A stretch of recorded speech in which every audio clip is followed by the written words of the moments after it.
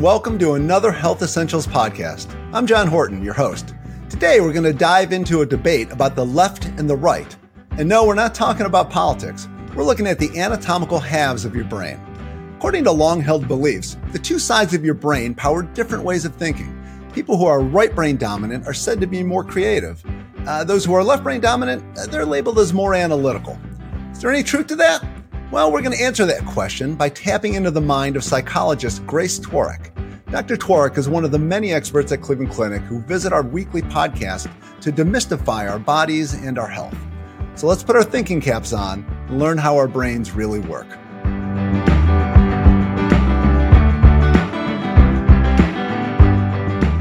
Dr. Tworek, I got to tell you, every time I see your name on the calendar, I'm always excited because we have such great talks. So thank you so much for joining us today. Absolutely. Thank you so much for having me. I love being involved in these and just kind of sharing all the really cool things that we, have to offer here at Cleveland Clinic and just all the cool topics you guys bring to the stage. So I'm very happy. You always bring cool topics to life for us. And today we're talking about the brain, which is kind of, that's your professional turf. So, every time we talk, I'm amazed at just how amazing, the brain is. I mean, this organ that lives in our skulls just does so much. It really, really does. And our brain is just a really cool and complex thing to talk about. And it really is involved in so many of our functions that we don't even think about every single day. So looking at our brains, we basically have this supercomputer that's kind of sitting on top of our neck. And, for those of us who kind of powered down during biology class, walk us through how the brain works and kind of how it functions as our body's control center. Absolutely. So I'm going to break this down into kind of three major areas that take up this space, in our skulls here. And the major part, or what we think of, or when we, Google an image of the brain, what we're usually looking at is the cerebrum. Now, the cerebrum, that controls somatosensory, motor, language, thought processes, memory, emotions, and it's in two hemispheres. Now, these two hemispheres are connected by a large bundle of fibers that we call the corpus callosum. So that is one of the major areas that we're going to talk about. But there's always, two other parts that I think deserve some credit too. And that would be the cerebellum and the brain stem. Now, the cerebellum, that's kind of towards the back of our skull, and that coordinates and regulates our muscular activity. So think balance, movement, that kind of thing. And then the brain stem, kind of like, a beanstalk or something, that is what allows messages to connect from the cerebrum to our spinal cord. So that allows messages to go from the brain down and is responsible for a lot of our involuntary muscles. So think about, we don't have to think about our heart rate, digestion, and those sorts of things. These are kind of the three major players that allow us to think, breathe, and do as we do as humans each and every day. There's a lot going on up there. And so we're talking today specifically about the two halves or the hemispheres of your brain. So as all of this is going on and you have all these different functions, are those two halves working together or are they working kind of separately and independently from each other?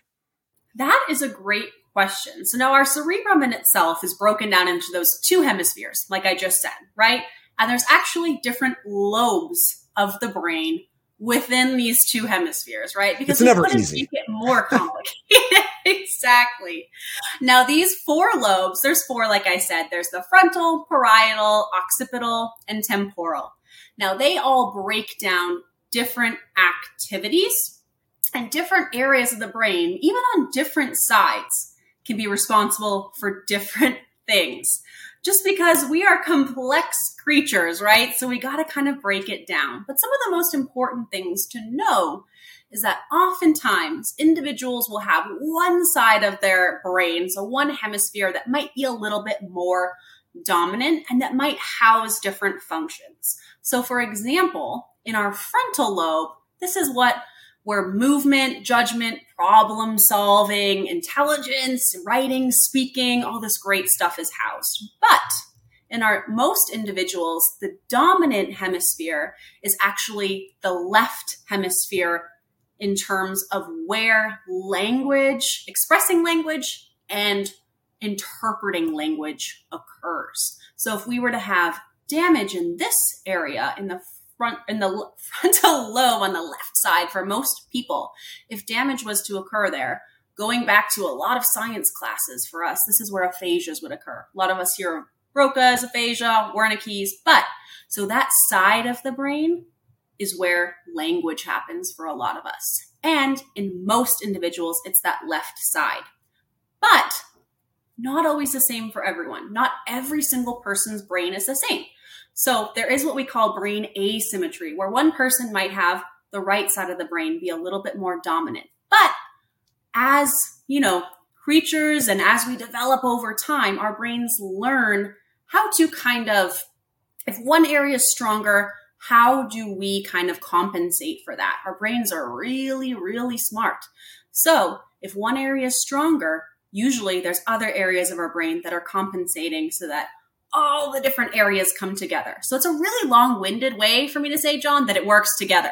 Okay. Well, thank you for bringing that back. I was like, we were going all over. I needed some Google Maps going on there just to, for directions. But so as we're looking at this then, and I think, as we like to do in the world, we like to make things real simple and just go, there's a left brain person and a right brain person. So are there specific characteristics that kind of reflect somebody who's left brain dominant or right brain dominant? Sure. And now there is often quite a lot of talk. I feel like if we Google that, right, or we'll always hear I'm a more creative type A, type B, right brain, left brain type of person, right? Because everybody wants to identify themselves somewhere. And so oftentimes we think of right brain thinkers, being the more creative types, artistic, maybe more free spirited, while our left brain thinkers are more rigid and logical and detail oriented. But the truth behind all of this isn't really as accurate as we think when it comes to breaking it down to the science, right? There really is no type of personality or type of, behavior that's linked with being more right brain, left brain dominant. Because, like I said, our two hemispheres are working together. But there might be situations that we're in where it's more appropriate for us to be one type of way, right? So we might have strengths on either side that come into play depending on the situation that we're in. So do people they want to associate with one way and you almost then act that way? You kind of, you set yourself up like, oh, this is who I am. So therefore I'll be this way.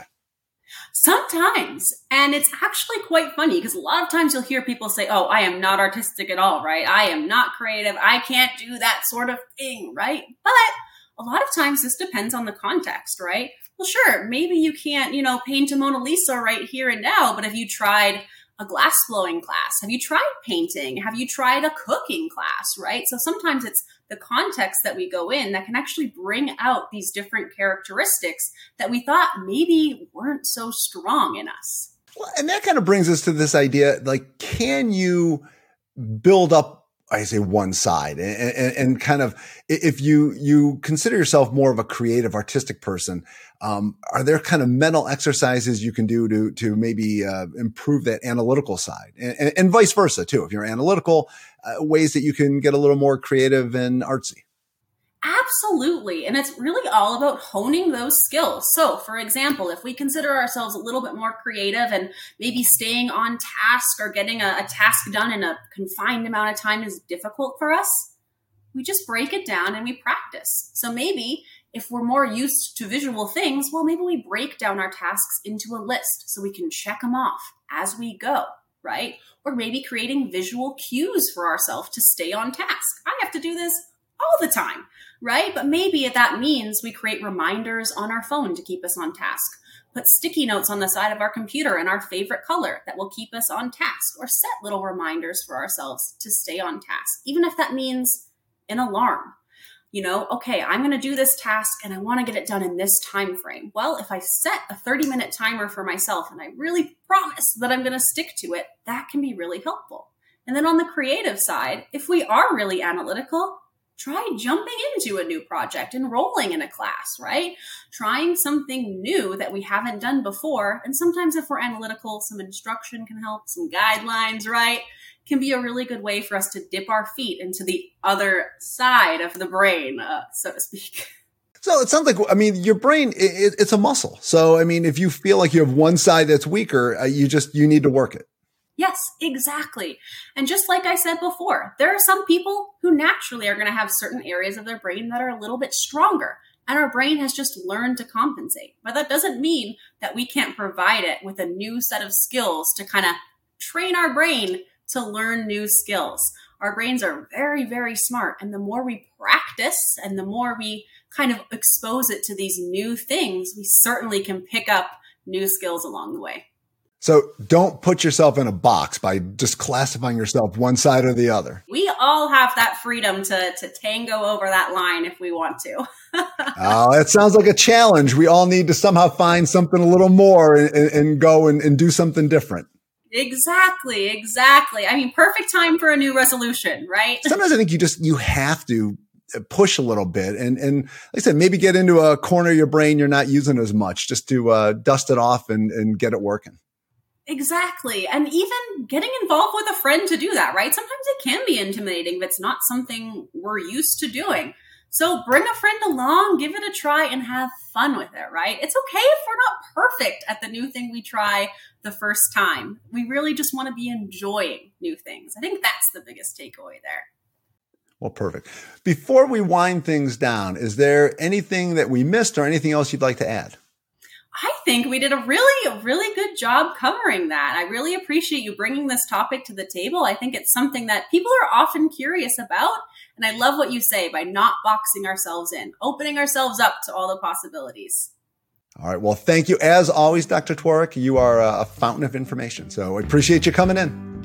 Thank you so much. Well, it's a good thing our brains can handle so much information because Dr. Tworek gave us a lot to ponder. And that's true whether you're left brain or right brain dominant. Till next time, be well. Thank you for listening to Health Essentials, brought to you by Cleveland Clinic and Cleveland Clinic Children's. To make sure you never miss an episode, subscribe wherever you get your podcasts or visit clevelandclinic.org/HE podcast. This podcast is for informational purposes only and is not intended to replace the advice of your own physician.